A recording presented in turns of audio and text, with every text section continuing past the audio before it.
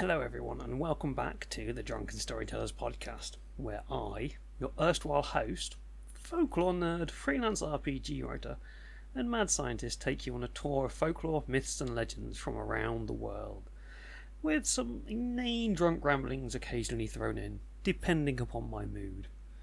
In this episode, I'm going to continue looking at Heidelberg and the region of the Neckar Valley. I have 3 stories to tell you today.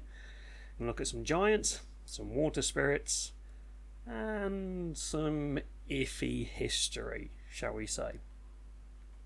Again, these stories come from Jürgen from Sunken Castle's Evil Poodles on Patreon, and the German folklore map. Again, the links are in the show. If you want to go back and listen to some more stories and the history of the region, you can go back and listen to my last episode. So, Jürgen listened to the episode. He said he enjoyed it. He gave me some thoughts on it. So, much like England, using old ruins as a quarry is a well-established practice. Go to Norwich, the castle walls were pulled down and built a few pubs with those. He also mentions that sometimes the ruins are haunted, and well, comments on black dogs, particularly black poodles. This is very much a German thing, black poodles. Their black dogs tend to be poodles. They often show up as treasure guardians, usually in dungeons, but not always. And there is a notion that ghosts in purgatory were bound to the treasures and could only be released if the treasure was taken away. The devil sent these guardians to deter would-be treasure hunters and thus keep the souls in torment.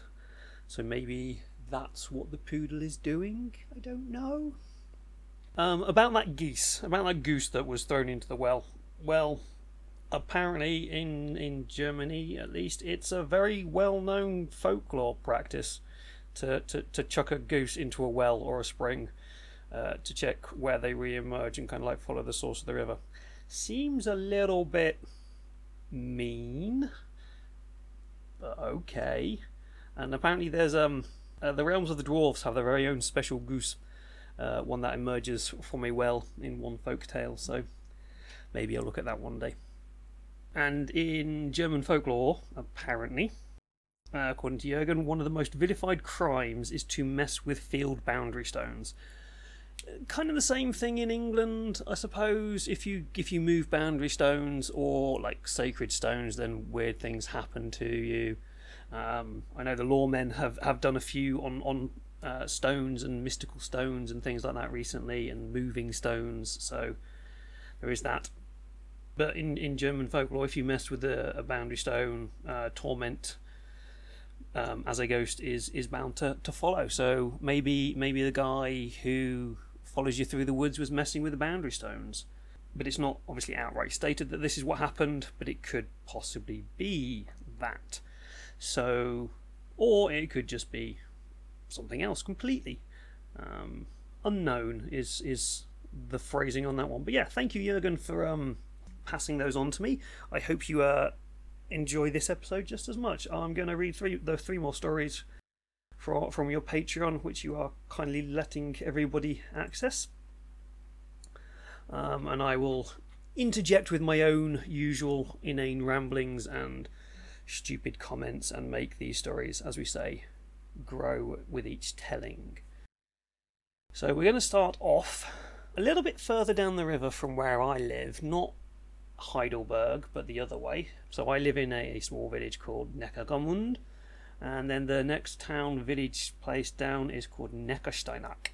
This is the story of the Night of Landharm. I'm going to read it as written from the Sunken Castles and Evil Poodles Patreon. 2 hours upriver from Heidelberg, at a place where the Neckar Valley forms a semicircle. It does as well, actually. It's quite a nice little circle. When you get around the other side, it's really pretty.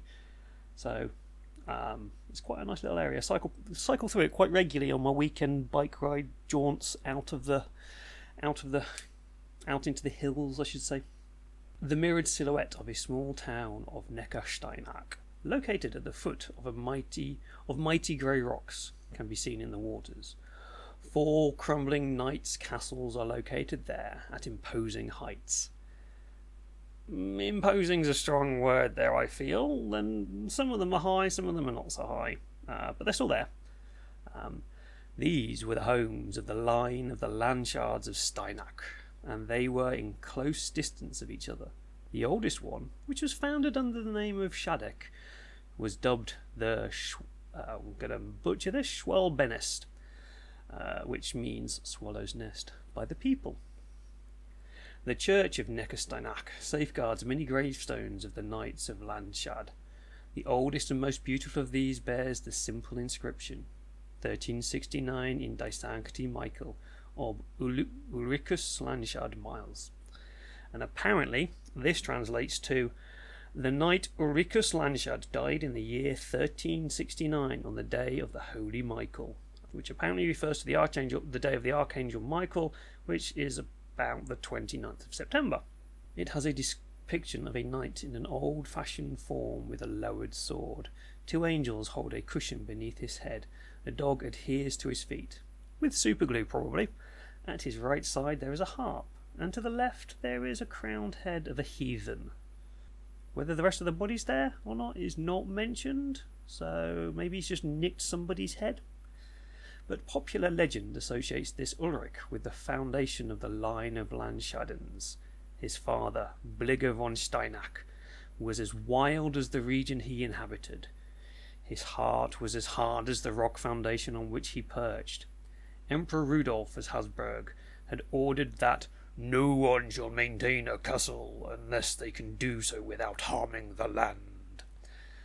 Which seems a bit of a strong statement for a region that is on a river and has lots of bends on it and really good defensible places. Not sure how you can build a castle without hurting the land. Unless it's a floating castle. Maybe they worked magic. Anyway, Bligger, however, lived off robbery and murder. He was a bit of an arse, and was the terror of the entire region. A true Landschaden, or harm to the land. Ordered to appear in court by the Emperor, he remained in his unassailable castle until the imperial ban was proclaimed against him, and he could no longer safely step on any road.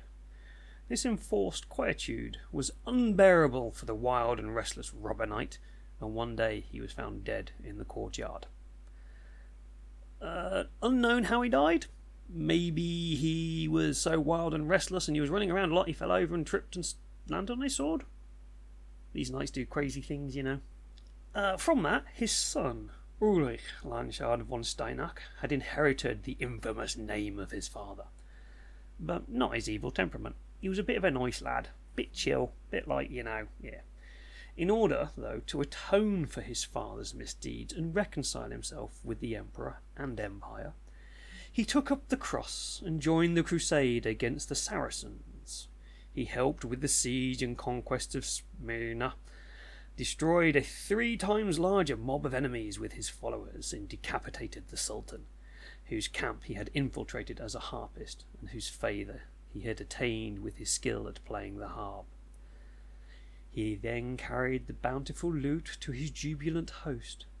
Now, the Emperor solemnly confirmed his knighthood, and gave him the formerly insulting nickname Landschaden as his knightly name, as well the name of his lineage. Furthermore, he permitted him to bear the head of his slain enemy as a crest in his coat of arms. And that is the story. So this again comes from like a traditional German folklore book. I'm not even going to bother trying reading the title, but it was written in 1846 by Gustav Schwab, and obviously Jürgen has translated that. So reading that, you kind of think that sounds a little bit historical, a little bit correct, a little bit right.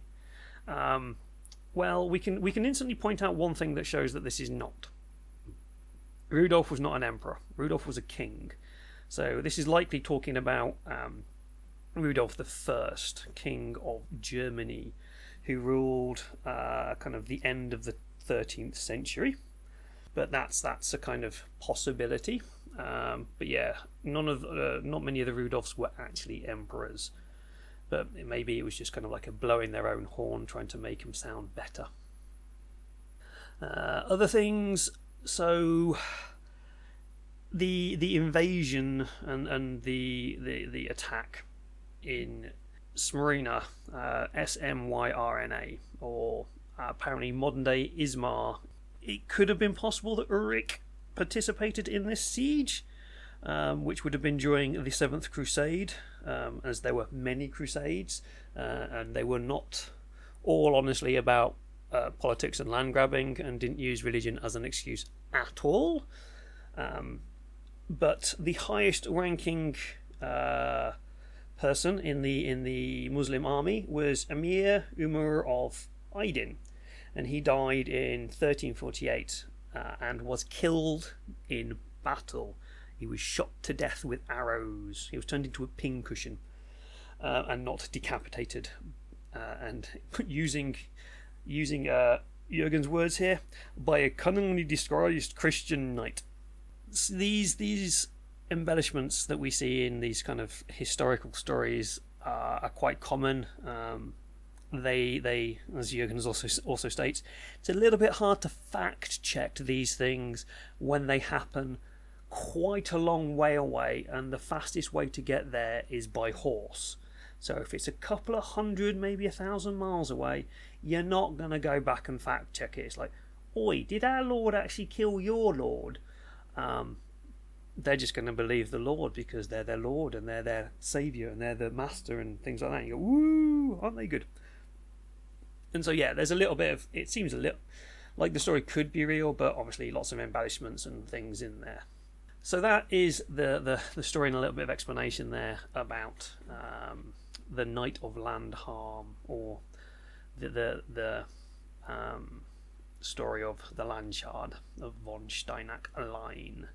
So yeah, the town is not too far from here. It's quite nice. Cycle through it regularly. Went in, turned left to go up a hill, went up a hill, got to the top of the hill. It's about 500, 600 metre high hill, and then my chain snapped. And the closest bike shop was 20 kilometres away. Luckily, most of that was downhill, so that was okay. But yeah, chain snapping on top of a hill, not the best of times. That one, I got a little bit sunburned from that.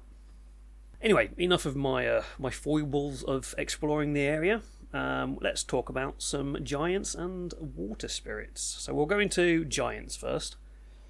This is the legend of the Giant's Stone. I have not seen this stone because I think they've actually built the castle on it, if that's where I think it is. It's not really specifically said where this stone is. The first sentence reads, the towering masses of the Reisenstein, or the Giant Stone, rock rises up boldly to the west and south of the castle ruins of Heidelberg, a rock perched upon another rock. If you look at the ruins of Heidelberg Castle, the only thing behind it and south and west of it are trees and a funicular railway. So, not sure where this stone actually is. Anyway, of this formation, the following legend is told. In ancient times, when Heidelberg hadn't been founded yet, and the castle had not yet been built on its heights, a giant came from distant lands, and nobody knows where from. The giant settled down on the right-hand side of the river. Read north. I thought it was south because I thought they were coming from Mannheim, but apparently they've come from the other way, and I'll explain that in a bit later. But yeah, they're settled on the north side of the river, on the river Neckar, and together with his son. He held in his hand strange plants indeed, and for those he dug holes into the ground with his hands and lowered them down with their roots. Then they grew there, and from their fruits he pressed the most delicious wine. And the people beheld with astonishment and fear the activities of the strange man. Now, Heidelberg and this region, the Neckar Valley and this part of the Rhine, Neckar Valley is a tributary that leads into the Rhine at Mannheim, is quite well known for its wine. So is this the root of where that came from? Maybe, maybe not. But it's quite nice to see that the tale has at least connected to one of the famous things beyond just the rock. And yeah, the wine here is quite good. Riesling wine is from this area. But from time to time, the Old One was away from the mountain and left only his boy behind. The boy, being a little bit of a dickhead, enjoyed gathering rocks or plucking them from the mountain and letting them roll downhill so that they would fall into the Neckar and dam the splashing water. Possibly running over a few people and squishing a few people on the way, doesn't say, but there are people here and these boulders are rolling down a hill. And as we're about to find out, the Dad's a bit of an arse as well, so these rocks would bar the way for the boatmen travelling down the river, and some of them are still seen within the Neckar today. I've not seen them. And when the Old One returned and saw this, he felt mighty joy at his pastime of the boy. But when he returned from one of his travels one day, the young giant asked him from where he came and where he went to every time he left the mountain. Mountain is a strong word. These aren't very high, these are more hills. But maybe they were mountains before the giant started lobbing rocks into the river. Maybe. The Old One said that he had a great pleasure in journeying to the cities of the human and starting fights with them, as well as tearing down their walls. See, like father, like son. Dickhead big, dickhead small. Then the giant son told his father, "Take me with you when you go abroad next time, so that I can return with the same merry face as you from this foray. I want to go punch humans as well." But the old giant replied, "I must first test your strength, to see that if you are ready for such a venture, and thus shall give you a task to this end." And he ripped out the largest rock from the mountain, swung it in his hands and hurled it far beyond the Neckar, so that it tore deeply into the ground when it crushed the forest on the other side. When the young giant saw this, he was thrilled and ripped an even larger rock out of the mountain with his hands. Then he, likewise, swung it around and hurled it through the whistling air so that it fell right in the centre of the other rock and pushed it even deeper into the trembling ground. So it's gone from the right side to the left side, so this is from the north to the south. But the father became fearful of the strength of his own son, and turned around and walked away into the wild world. It's like, by it, lad, you're a bit strong, that's a little bit worrying, please don't come and beat me up and take my place, is kind of where I think he's going with that one. Undeterred, however, the son followed him in a merry mood. "Look, Daddy, look, I can destroy your rock and lift heavier than you, let's go beat up these humans." However, where they went nobody has heard, and they never came back. But the rocks which they had hurled across the river are called the Riesenstein, or the Giant Stone, until this day. And as I say, I think they stones, you can't see them. I've got photos of the castle from all angles, and basically it's either trees or the funicular railway, or a very, very steep road, which is not fun to ride up. Although there are a lot of people who do that. I've done it once, and that was a mistake.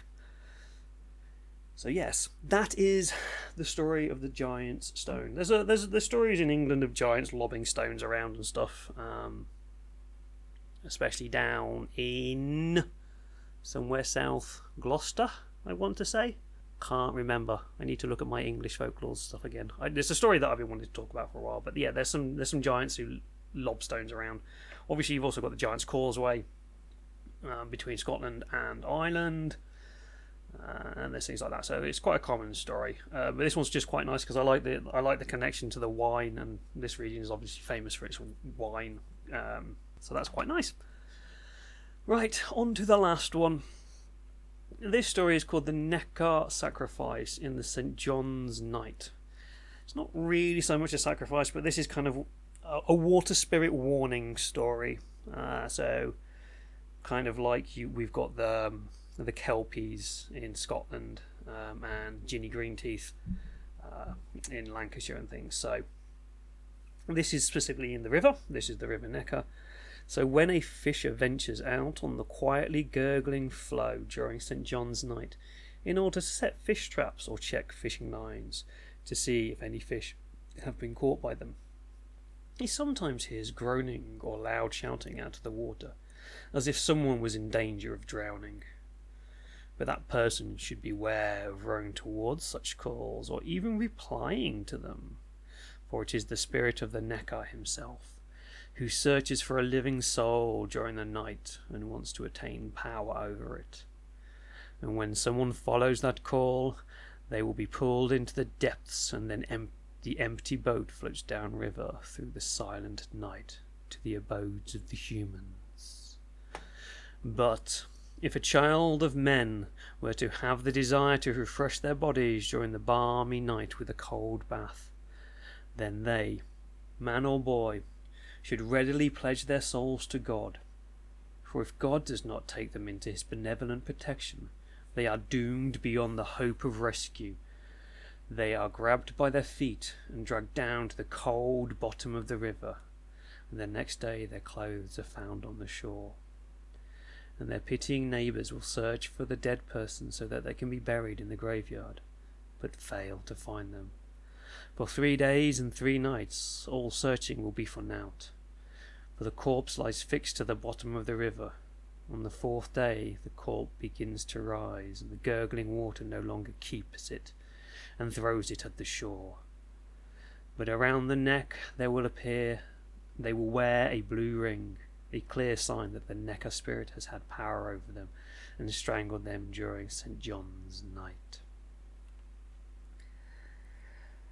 So this obviously is a very stereotypical water spirit, angry. It's a typical angry water spirit of don't fuck around in rivers at night because you might drown.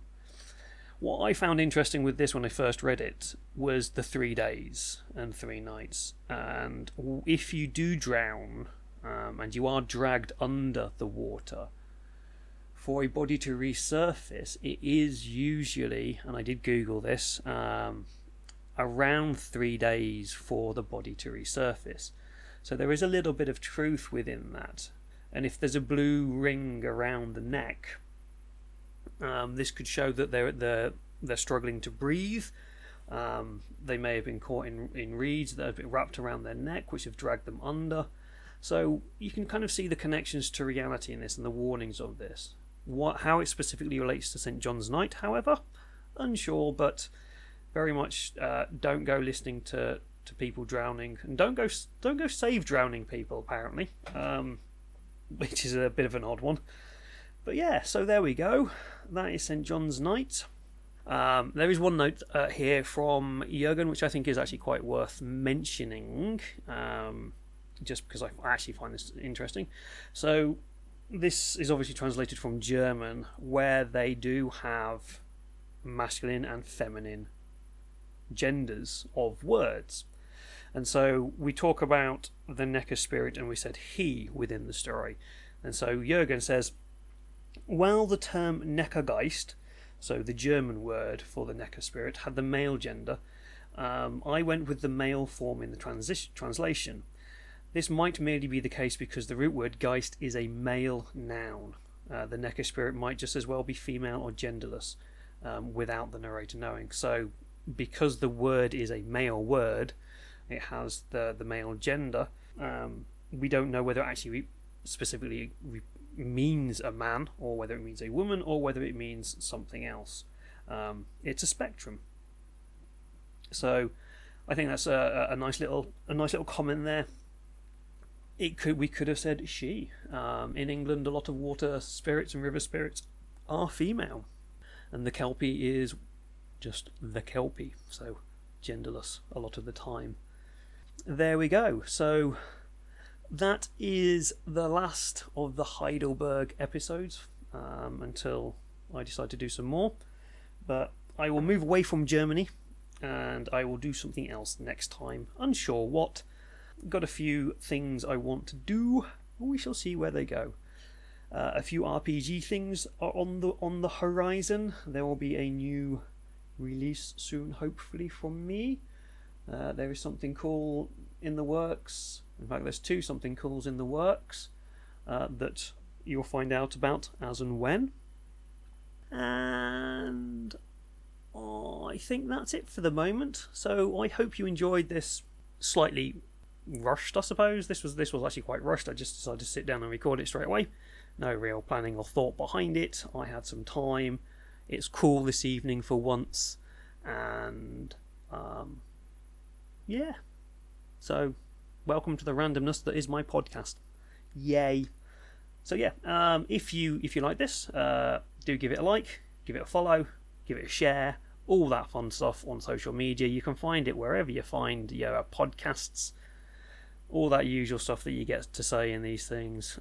You can get me at thedrunkenstorytelleruk@gmail.com for sending me ideas and things.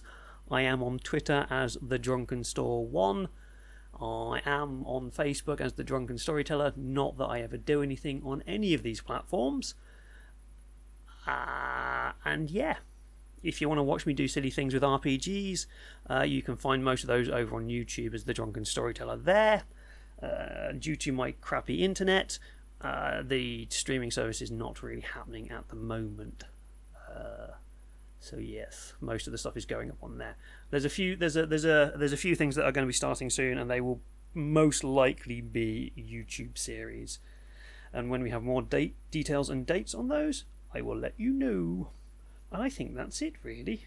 So all that is left for me to say is good night, my friends.